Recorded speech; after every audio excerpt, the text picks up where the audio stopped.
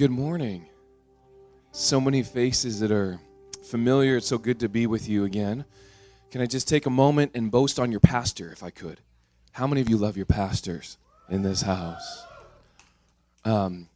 We had him down to share at our church here a few weeks ago, and he blew the doors off of our congregation. He brought a word that was right in alignment with God's heart for our community. And I just want to tell you that we love Pastor JB and Pastor Charlene and are so thankful to see such amazing men and women with God's heart leading a vibrant, alive, joy-filled church. And so whenever we have an opportunity to be with you, the answer is yes, and then we pray about it. We say, yes, Lord. Oh, by the way, did you want us to go, Lord, right? Because we love being with you so much. And so it's been a really, really good weekend for those of you that have been a part of our marriage conference, and it's going to continue to be really, really enjoyable this afternoon and this evening. But this morning, I get to continue in the series that you have been in on relationships. How many of you have had your relationships blessed so far from this series? Raise your hand to me. I always do raise your hand. Say amen if you've been blessed by your relationships. Got to make sure that I'm being wise with my words this morning. If you have your Bibles, I want you to go to Ephesians chapter 2 this morning. And we're going to continue in this series on relationships. And if you would allow me, I would just love to pray for us this morning before we jump into the Word. Lord, we do bless you this morning. And we thank you, Father, for the great joy it is to be ones that are known by you. I ask, Lord, that this morning that you would release great understanding over our hearts, no matter where we are at as individual people, Lord, or where we are at in our emotional state or our mind, Lord, that this morning that you would move with great power and clarity and that you would wash over our hearts this morning and we would be more like you when we say amen and leave this room. In the name of Jesus we pray. Amen. So you're in this series, this A-E-I-O-U people, right? The A-E-I-O-U people. I have to adjust my mouth to that A-E-I-O-U. It's been a little while since I've said that. But I love the mission and the passion of this church. And I got to listen to Pastor JB's message last week. And man, what a powerful message on boundaries. Really important when it comes to relationships. To be ones that not only are living in humility, but understand what God's heart for boundaries are. This morning I want to take and add one more piece to that bucket this morning. And it's very personal to me. This topic is one that I thought I understood for a long time. It's a word that I have heard a lot, and I realized it took me about 10 years of being a Christian before I actually realized what that word really meant. And I'll never forget where I was when I was flying across the Atlantic on some ministry, and I had a dear mentor of mine who gave me a book, and he said, I want you to read this on your plane trip. And I'll never forget where I was sitting as I'm reading through this book. I'm having this moment before the Lord that maybe you've had before, where you know the word and you thought you knew a topic, but then as soon as you're just sitting there, it's almost as if you come to this understanding, I never knew it. I've known about it. I could have preached on it, but as far as living in the revelation, in the transactional power of the gospel through it, I started to tear up. You know, it's always funny when you start tearing up on an airplane because people around you are like, "What's wrong with that guy?" Right? I just became a hot mess very quickly because I realized I knew something in my mind, but as far as my heart and my life, I had a long way to go. Let me just start here with you this morning. Simply this. True biblical relationship starts all right here vertically. It starts with our vertical relationship with Jesus. Look at what Ephesians chapter 2 says to us. And you were dead. Everybody say dead. Yeah, you were dead in your trespasses and sins, in which you once walked, following the course of this world, following the prince of the power of the air, the spirit that is now at work in the sons of disobedience. What Paul is telling us, he's saying, listen, all of you were not closer to Jesus than another person in this room. We were all dead. We were all bound up in the course of this world. And in my summary, my last name's Hippe. The Hippe translation is this: the devil was your daddy. That's what I hear in verses 1 and 2. And it continues on, and he says this: among whom we all once lived in the passions of our flesh, carrying out the desires of the body and the mind, and were by nature children of wrath like the rest of mankind. What we see Paul saying here is he's saying, listen, when I was outside of Christ, I was as far away from Christ as anyone else was. And he continues on, he says, but God, the two most powerful words in the Bible right there, but God.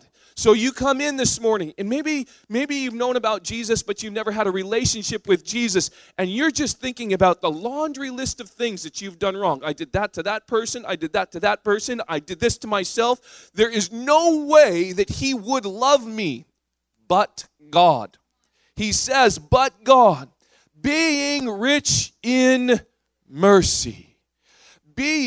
This word mercy means actively compassionate toward, disposed to love the other, to be one that is exhaustless in its abundance. It is a mercy that is an otherworldly mercy. It's a mercy that's not fabricated from a human heart. It is this ongoing, loving relationship. It's rich in mercy, spending everything on an undeserving party, that he would see me when I was 22 years old, heavy drinker, look like the world, completely broken in a million pieces, and that he would see me and he would say, I want that one. I want him, and I want to become his father, and I want to walk with him. There is nothing that I did. It is what he did for me that I'm able to say I am a son of the living God. You see, he's rich in mercy. And he says, because of great love with which he loved us. Aren't you thankful that Jesus, he doesn't love you because he has to? It's not obligation. He loves you because it's this overflow of his very heart. Even when we were dead in trespasses, we were made alive together in Christ Jesus. Turn to your neighbor and say, he wants to make you alive. He wants to make you more alive than you ever have been. By grace you've been saved through faith. And he raised us up with him, seated us with him in the heavenly places with Christ Jesus, so that the coming ages he might show the immeasurable riches of his grace, grace is the foundation of our hope. He says, the grace and kindness toward us in Christ Jesus, for by grace you've been saved through faith.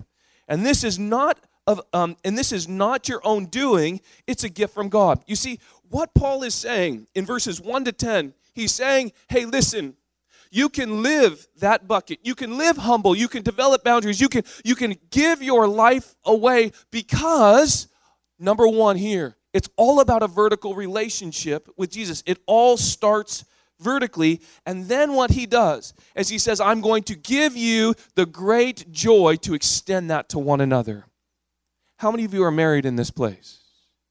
It's important to remember, for any of us that are married, and then any of us that have any friends, is that it all starts here. It's remembering that I am an object of grace and mercy, and when I, on a daily basis, realize that it is a Christ in me, the hope of glory, then I can extend a supernatural level of humility, life, and mercy toward another person. He continues on, it's a gift of God, not a result of work, so that no one can boast. For we are his workmanship, created in Christ Jesus to do something. We have been given, what it says is we are his workmanship, created in Christ Jesus for good works, which God prepared beforehand that we should walk in him. You see, what he tells you and I is that we are to extend the love that we have received. Do you know the ultimate act of mercy was the Father sending his own Son to die for you and I? ultimate act of mercy. This is what Luke 1:78 says. Because of God's tender mercy, the light from heaven is about to break on us. And verse 79 talks about the light that comes into darkness. You see, the ultimate act of mercy that, I don't know about you, I never want to become so familiar with the gospel that it loses its power. I always want to be a person that remembers how far away I was when Jesus found me. Give me an amen if you know what I'm talking about this morning. How far and how bound you were and how hopeless and defeated you were, but God interjects because the Father in his goodness extended his mercy through the precious blood of Jesus, that we would experience the ultimate act of mercy. And we're blessed when we live this way. We're blessed when we receive his mercy, and we're blessed when we show others this mercy, because he says God blesses those who are merciful, for they will be shown mercy. We don't know mercy until we extend it to another person. We know about mercy. We know that his mercy is for me, but truly I don't get to live in the fullness of that mercy until I extend it to another person when they wrong me. Give me an amen if you know what I'm talking about. How many of you have ever been wronged in this room before? How many of you have ever been belittled before? How many of you have ever been betrayed before? How many of you have been so hurt by another person that you had a bodily response to it where almost you lost your breath when you found out? How many of you have been rejected subtly over a long period of time, misunderstood by other people? What the Lord is telling us is this. What he's saying is, I've extended this mercy to you, son, daughter. And you are blessed and will know the fullness of mercy as you extend it to one another. Wow. But oh, how hard that is. How easy it is to be the one that comes and says, well, I came in kind of prepackaged to this whole gospel thing. You know, I was a pretty good person before Jesus walked into my life. You know, I had a couple things going for me. You know how easy it is to have a faulty understanding of saying, no, I kind of had some things going. When the gospel clearly says, no matter how good looking you are and how well dressed you are, and no matter how much money you have or you don't have, we all came prepackaged dead in our trespasses. And it's because of the blood of Jesus that set us free. When we encounter that, do you know what happens when someone belittles us? We're able to forgive out of an overflow of our heart because, Lord, how could I do anything else? How could I not forgive you because you continually to forgive me? But when I get in the way and I go, how dare they? I'm just so thankful that he does not treat me the way my heart sometimes responds when I get wronged.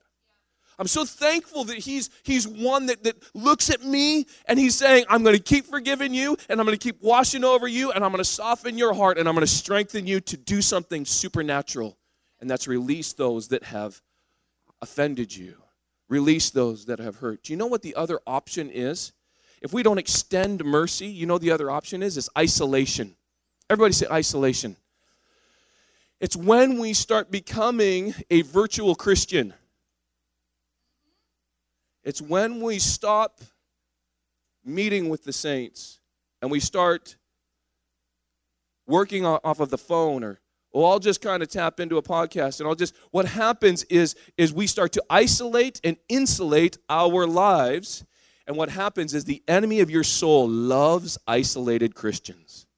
Loves to feed on and devour. He's like a roaring lion, Peter tells us, seeking to those he could devour. Have you ever seen a National Geographic special of a pack of gazelles that are going out? The lionesses will follow them, just waiting for one of them to leave the pack. And then they leave the pack alone. And what do? They devour the one that isolated themselves. I want to tell you, if we don't extend the mercy of God, what happens is the tendency is to become more isolated, more protective, and we just say, I just can't trust anyone. I've had people say this before. I trust God, but I just don't trust Christians. Now, don't turn to your neighbor right now and say, that's me, okay? Don't turn to your neighbor and say, that's me. You see, he extends mercy to you and I. Have you ever heard of a woman named Corrie ten Boom? Corrie ten Boom, a powerful woman of God, and she was in Holland while the Holocaust was going on, and her family were Christians, and they started to house Jewish people and to protect God's people. And what we see is throughout history, what we see in her story is they saved many, many, many Jewish people from being sent to the concentration camps. Well, someone betrayed them to the authorities, and her whole family got sent to Ravensbrück, which is a labor camp, and she ended up there for women, and her sister, her very flesh and blood, dies in front of her from emaciation, and she somehow gets set free out of a clerical error. Somehow she got freed out of there, and then she went right back into helping the mentally disabled to be protected from the Germans and the Nazis.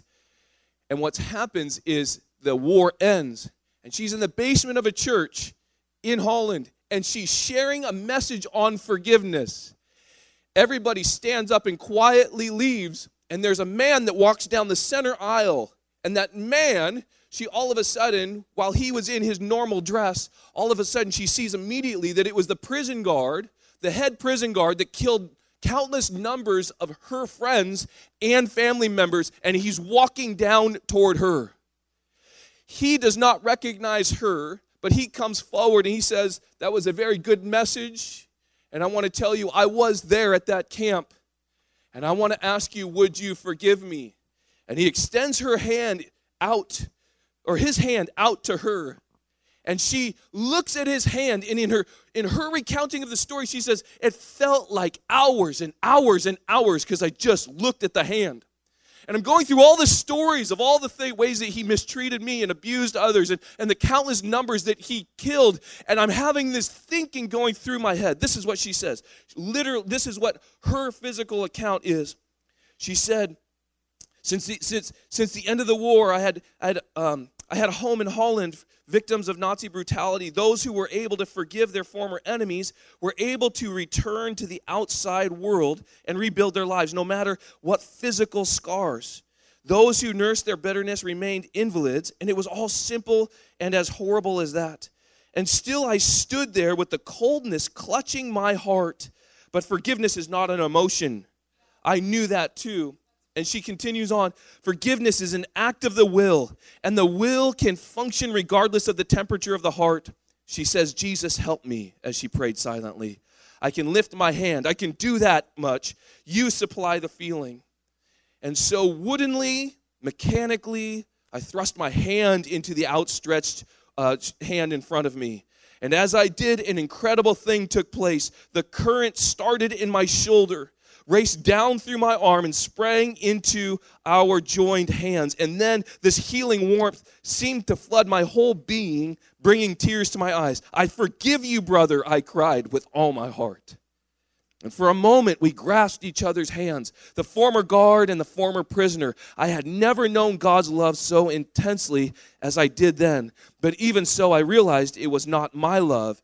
I had tried and did not have the power. It was the power of the Holy Spirit transforming me in God's love. You see, what Corrie ten Boom realized was the ultimate act of mercy is forgiveness. The ultimate act of mercy is the ability to extend what we have received through Jesus and to be able to forgive. I remember the first time that I heard the statement that it is truly a Christian is the only person on the planet that can forgive. And I remember hearing that and thinking, wow, how can that be? And I remember this pastor sharing, because forgiveness demands a price. Forgiveness demands a price. Now, anyone can use the word forgiveness, but for a true biblical forgiveness from the heart, it demands a price that I've been on the receiving end. You see, a Christian can forgive because Jesus has extended his forgiveness to you and I, and we are then able to extend that forgiveness toward other people. While someone that's not walking with Jesus has never received the forgiveness over their life, so they're trying to give something that they have never received, and it's impossible. There's no human being on the planet that can extend the perfect Lamb of God, the spotless Lamb of God, who died to take away the sin of the world. We have the divine transaction to supernaturally release other people in our lives. In order to have healthy relationships, we must forgive. The first point that I totally skipped over, I'm pretty sure, is this. Forgiveness is the ultimate act of mercy. Number two is this. Number 2, forgiven people forgive. Forgiven people forgive. You see, Ephesians 4 says this, therefore, having put away falsehood, let each of you speak the truth with his neighbor, for we are members one of another. Be angry and do not sin. Do not let the sun go down on your anger, and give no opportunity to the devil. Verse 29, let no corrupting talk come out of your mouth, but only such as good as building up, fits the occasion, sealed for the day of redemption. Read verse 31 with me together out loud. Ready, begin. Let all bitterness and wrath and anger and clamor and slander be put away from you, along with all malice. Be kind to one another, tender-hearted, forgiving one another, as God in Christ forgave you. As God in Christ forgave you. As God in Christ forgave you. To what degree has Christ forgiven you? To what degree and to what sin has he released you from the power of? As God has forgiven you through Christ, he says, do the same for others. It is one of the most supernatural miracles that we can do. If you came and had a funeral in this house, and someone died, and someone came up and laid hands on the coffin, and let's say that person raises from the dead, everyone would be amazed. Oh, a miracle has happened. But I want to tell you, an equal miracle would be when a Christian is able to look at someone and release the power of the dead against them and say, I forgive you, even if you don't understand what you've done to me. I forgive you. It is so Christ-like. It is so supernatural, and it is so tough because some of you, if we're just really honest, have seen things, have experienced things that you would just prefer to act like didn't happen. The problem is, no matter how hard you run away from it, it will follow you. It will find you until we look at that and say, Lord, they did me wrong. Lord, it hurt. Lord, I'm not even, by forgiving them, I'm not saying what they did was right, but Lord, I forgive them and I let go. Whatever you want to do with the situation is between you and them, but Lord, as far as I'm concerned, I bless them and I release them in my life. Jesus is hanging on a cross, talking to the Father, and he says, Father, forgive them, for they do not know what they do. What kind of forgiveness is this? What kind of power is that to be able to be hanging on a cross? Forgive as Christ has forgiven you. I want to tell you, my friends, if you want to have healthy relationships, if you want to live in the vibrancy that's available, we must keep short accounts with one another. And we must take the step into Christ's likeness and to forgive quickly and thoroughly from the heart. It's in the realm of the supernatural. Matthew 6:14, for if you forgive men their trespasses, your heavenly Father will also forgive you. Wow. Turn to your neighbor and say, wow. Wow. Wow. Now give him a high five and say, game on. Let's go. Okay, game on. Let's go. Right? Listen to what he said. If you forgive men their trespasses, your heavenly Father will forgive you. But if you do not forgive men their trespasses, neither will your heavenly Father forgive your trespasses. Think about that. So what that means is that if we're not extending the same forgiveness toward other people, it's stifling the forgiveness that's being extended to me. The Lord is really interested in raising up the church in these latter days to be ones that are just like him. And if we want to be like Christ, we must extend forgiveness rapidly, because as these latter days that we're in, unto Jesus' return, forgiveness will be building a platform for the kingdom of God to be advanced in the greater Richmond area, Vancouver area, unto 10,000, right? Is that what we're believing for? 10,000, right? We have to show them what it means to love one another. And the only way to do it is to be long-suffering and forgiving one to another. Do you know the word trespass is an unwarranted infringement, an unlawful act committed on the person or property? Number 3 is this. Bitterness destroys relationships, right? Bitterness destroys relationships. And in fact, I put a little assessment together here, just a little bit of a few questions. Well, I've had people say, well, I'm not bitter with anybody. And I'd say, hey, that person that you say you have forgiven, if they walked into the door right now, what would you do? Oh, I would run out that door, I would jump through a window, and I would flee like crazy. You're like, and you've forgiven them, right? You're not bitter toward them. Or what happens when they call you? Well, I always send it to voicemail. I just avoid them like crazy. Interesting. Have you ever had a conversation with a person in your head or out loud when they weren't present? I always tell people, have you ever been in the shower before and you're having a conversation and you're like, oh yeah, and then this, and then oh yeah, take this, and you should have heard that, right? Oftentimes, these are all signs of bitterness. Let me ask some questions of you. Are you living in a level of isolation?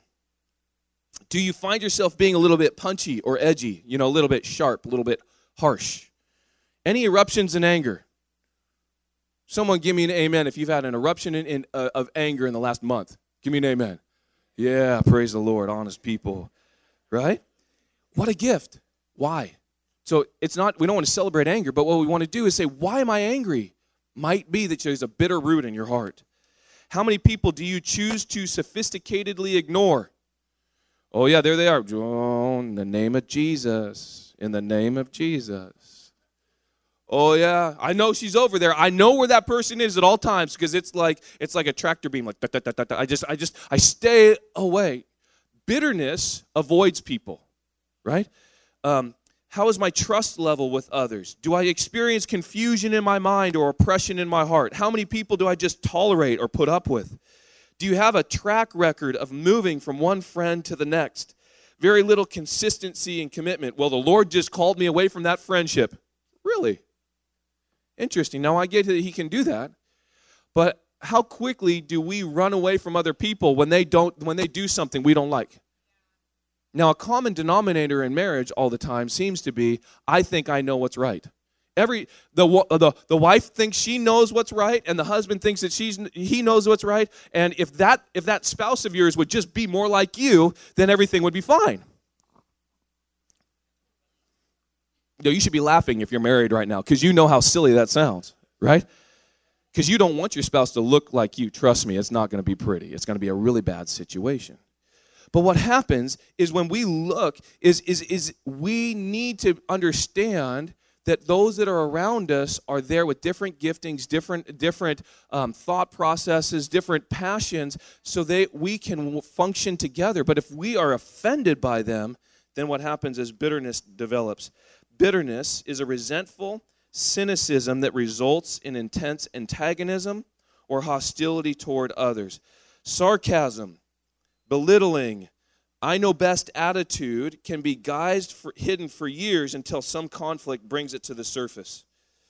Hebrews says this, strive for peace with everyone and for holiness without which no one will see the Lord. See to it, meaning give yourself to it, meaning don't expect it to just happen. You need to participate in the process. See to it that no one fails to obtain the grace of God and that no root of bitterness springs up and causes what? Trouble. Roots of bitterness will destroy relationships. What this root of bitterness, it's something that's unseen. It's something that's hidden. It's something that's repressed. It's private, could be stuffed. But the problem is a root of bitterness, though it's unseen, it feeds our soul, it informs our minds, and it fuels our motives. Bitterness, if it's just underneath there while it's unseen, it has all these ramifications and all these different things. And what it does is it creates trouble, and by it many have become defiled or poisoned. It means it poisons everything it touches, meaning you give me to talk about one bitter person and you put him in the midst of 6 people, it's like a bad apple. What happens is it wants to spoil the rest of those apples around. Bitterness is so dangerous that we don't want to have even an inkling of it, because even just a touch of poison in your drinking water, you would say, there's no way I'm going to touch that. Nelson Mandela has oftentimes been given the credit for this quote, that bitterness is like drinking poison and expecting your enemy to die. You see, Bitterness gives you no control. In fact, what bitterness does is it spoils your heart and attracts oppression from the enemy in your life. Bitterness, even in an inkling of it, will come to poison. And I want to tell you that we don't want anything to do with bitterness in our lives because it will destroy. It's a mental or emotional state that corrodes or eats away at, right? Have you ever seen like a time-lapse picture of someone that puts metal or like a paper clip in a Coca-Cola or a Pepsi, and it time-lapses and they dump it out, a number of weeks later, and there's hardly anything left, okay? Kind of says something about drinking soda a little bit, right? But it corrodes it. It eats it away. That's what poison does, is it eats your soul away. Unforgiveness first thinks of what others have done to us versus what forgiveness does is first looks to the Lord and realizes what he has done for me and what I have done toward him, what he has forgiven me from, and then from that place I'm able to forgive other people.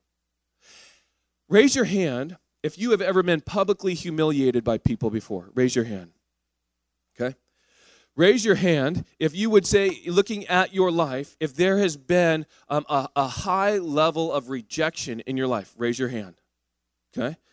I want to tell you that bitterness will be produced in our lives unless we actively and proactively engage with the Lord and forgive those people around us. Number 4 is this. Forgiveness is essential for healthy relationships. Forgiveness is essential for healthy relationships. Let me read this to us, Matthew 18. Then Peter came to him and asked, Lord, how often shall I forgive someone who sins against me? 7 times? Wow, Peter, you're so holy, right? No, Jesus replied, 70 times 7. For this reason, the kingdom of heaven can be compared to a king who decided to bring his accounts up to date with his servants who had borrowed money from him. In the process, one of the debtors who had brought in, who owed him millions of dollars, he couldn't pay, so the king ordered that he, his wife, his children, and everything he had sold to pay the debt. But the man fell down before the king and begged him, "Oh, sir, be patient with me, and I will pay it all." Turn to your neighbor and say, "You owed millions." Yeah, say it to him. Now turn to your other neighbor and say, "They owe thousands." Okay? Listen. He says, then the king was filled with pity, mercy, active compassion, and he released him and forgave his debt. But when the man left the king, he went to a fellow servant who owed him a few $1,000s, and he grabbed him by the throat. Do you hear that? The violence. Grabbed him by the throat and demanded instant payment.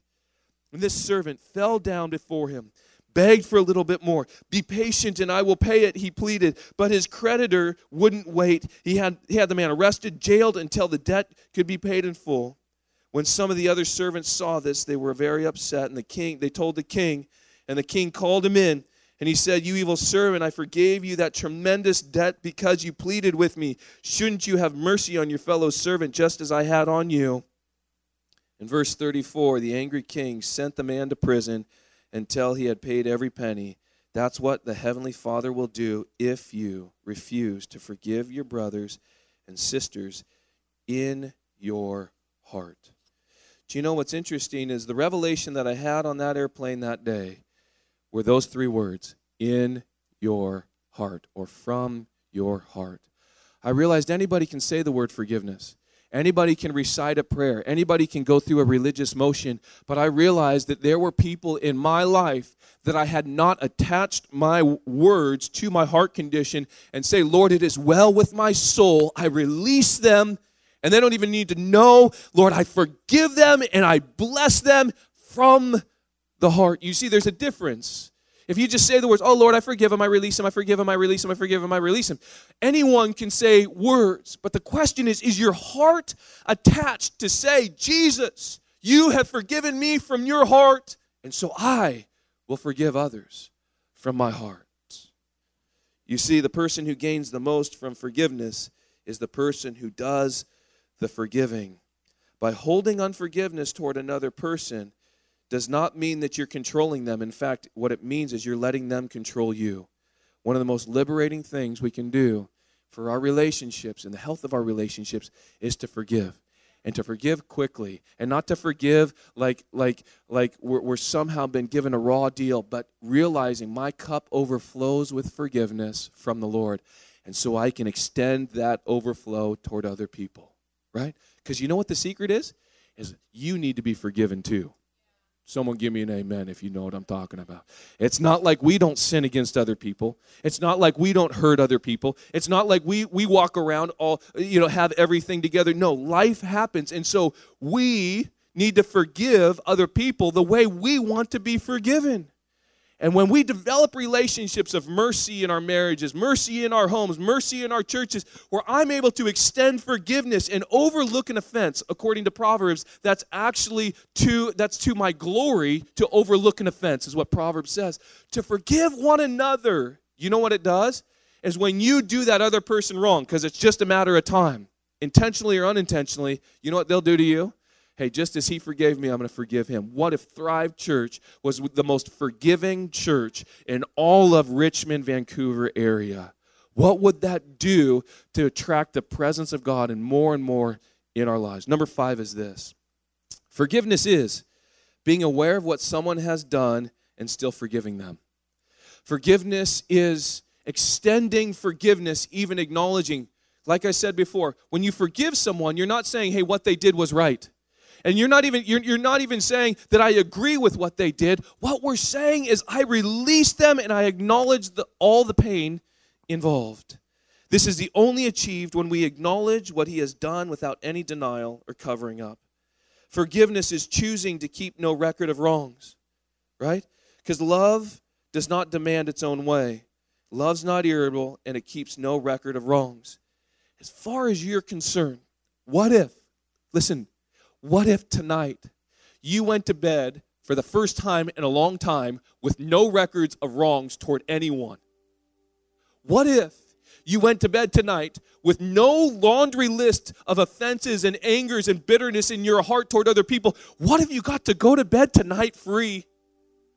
What would it be like? Because love keeps no record of wrong. Love forgives. Love grants forgiveness. Love forgives to the point where it's so beyond me, Lord, I cannot forgive him. But you can forgive through me. So, Lord, I agree. Like Corrie ten Boom. Lord, I agree and I forgive.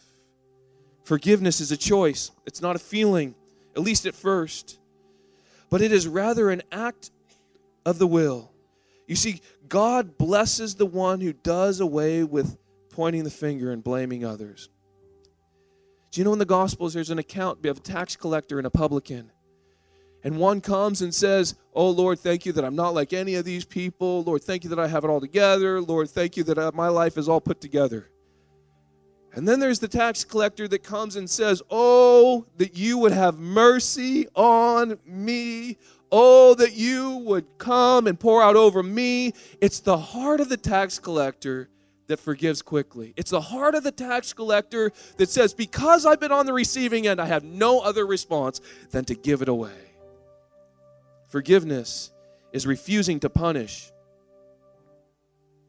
You know, in the human heart, so easy. It's I just can't wait until the rapture where they get it then. I just can't wait until they get what's coming to them. There's this revenge underneath of unforgiveness. You know what forgiveness is refusing to punish them. It's being able to release that person and say that's between you and the Lord. It has nothing to do with me. I forgive you.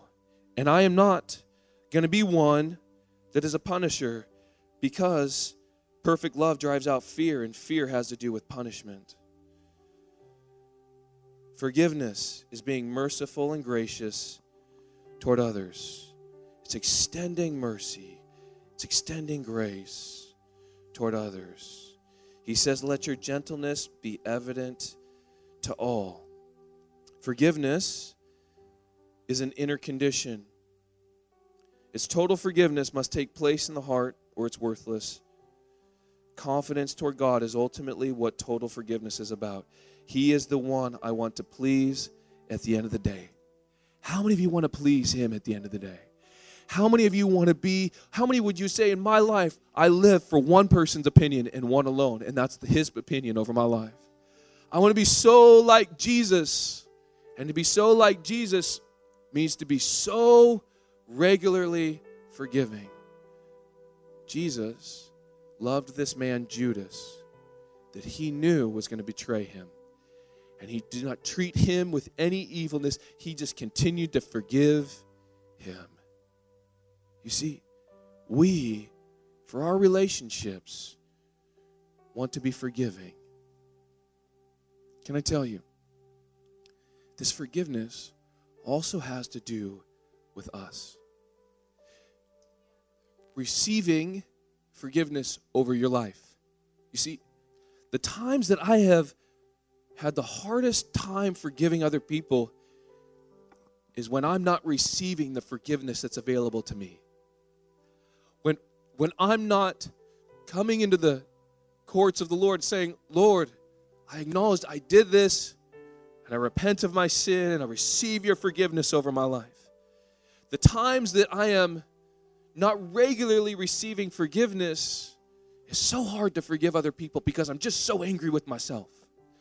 I'm holding myself in such condemnation and self-defeat. If anyone knew, and I'm gonna punish myself, I'm gonna teach myself a lesson. I want to tell you that today could be your day to forgive yourself. Today could be your day to say, Jesus, I surrender my life to you afresh. Jesus, I say yes to you, and Jesus, I lay my sin before you, and I receive times of refreshing. I put down the hammer. I'm done beating myself up in some kind of false sense of honor. No, I put the hammer down because you're not beating me up, Jesus, and you've never asked me to beat myself up. You've just asked me to receive your forgiveness. So I no longer beat myself up. I put the hammer down, and I say yes to your forgiveness over my life. How many of you could use a little bit of forgiveness over your life this morning? Let's pray this morning. Jesus, we bless you today. Lord, I thank you for my brothers and my sisters. I thank you for inviting us into such a beautiful place, such a place of joy and liberty and life. Lord, I thank you that this morning you want to take the hammer away. Lord, I thank you that today you want to cause the hammer to be put down. No more self-condemnation, no more self-deprecation, no more self-punishment. Lord, that we would let go of that this morning and we would come into grace and mercy and life. If that's you this morning, just tell him, Lord, I receive your forgiveness today over my life. I receive your forgiveness over my life. If you have sin in your life, just tell him, Lord, I give you my self-condemnation. I give you the ways that I've been beating myself up. I give you my thoughts of self-hatred and just defeating myself and diminishing myself, trying to punish myself so I'll not do the sin again. Lord, I am done, and I put down the hammer. Just tell him I put down the hammer. I put down the hammer and I say no to it, and I confess my sin before you. I confess my sin before you, and as Acts 3 says, that I repent and from my sin, I turn from my sin, that I would receive times of refreshing would come. I forgive myself, simply being, I'm appropriating the forgiveness that's available to me, and Lord, I forgive myself. Just tell him I forgive myself.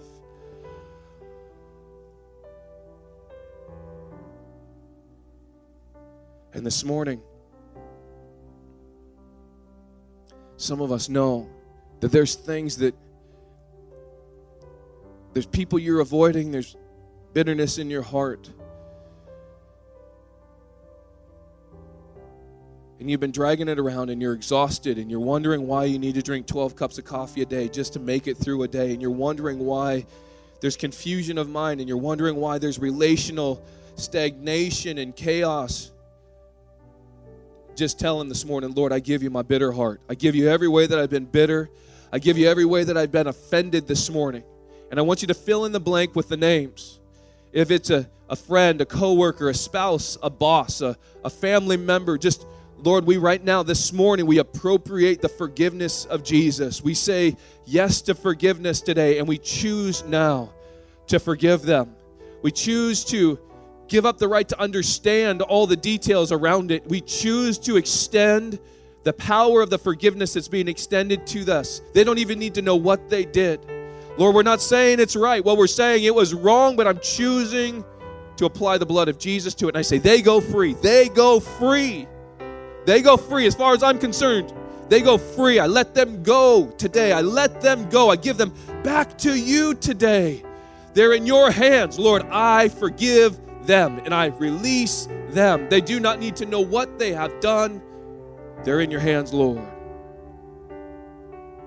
I forgive what they said. I forgive what they did. I forgive the ways they publicly maligned me. I forgive them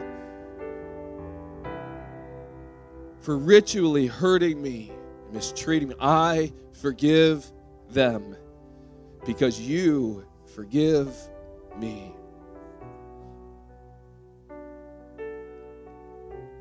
Now, would you just take a moment and bless them?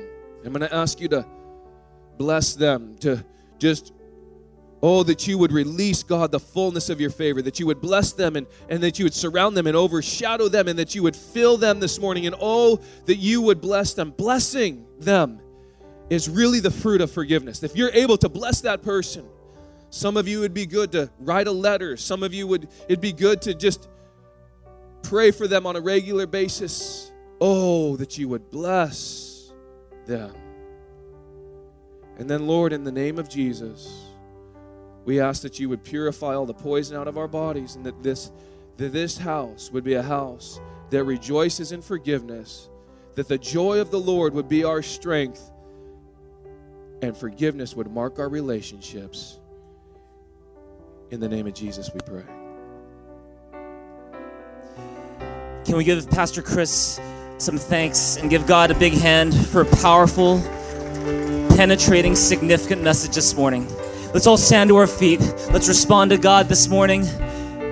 Turn to your neighbor, give him a high five and say, we all need forgiveness. We all need forgiveness. Let's pray. Heavenly Father, we want to thank you so much that long before we ever thought about forgiving anyone, long before we were ever wronged or hurt by anyone, you saw everything that we would do to hurt others, and you died on the cross. You died on the cross, not for your sins, but for our sins, for my sins.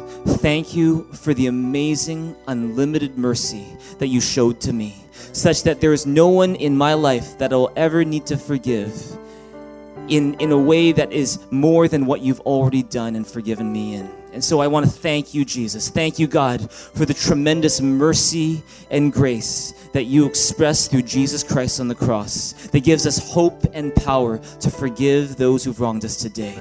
We thank you, Jesus, that because of you, our relationships can be restored, that because of you, bitterness doesn't need to get in the way, that because of you, we can live free from bitterness, we can live in the hope of forgiveness, having been forgiven and forgiving one another. We thank you for making that possible for us. Help every single person in this place to live in the power of forgiveness starting today, that their lives will be changed, their marriages will be changed, their homes will be changed, their families will be changed, their friendships will be changed, their workplaces will be changed, our city and our church will be changed by the power of your forgiveness. We thank you, Jesus, for the powerful, penetrating, significant message that Pastor Chris has shared with us this morning, and we give you thanks that the best is yet to come. In Jesus' name we pray, amen. Can we give Jesus a big hand and a big shout in this place together right now?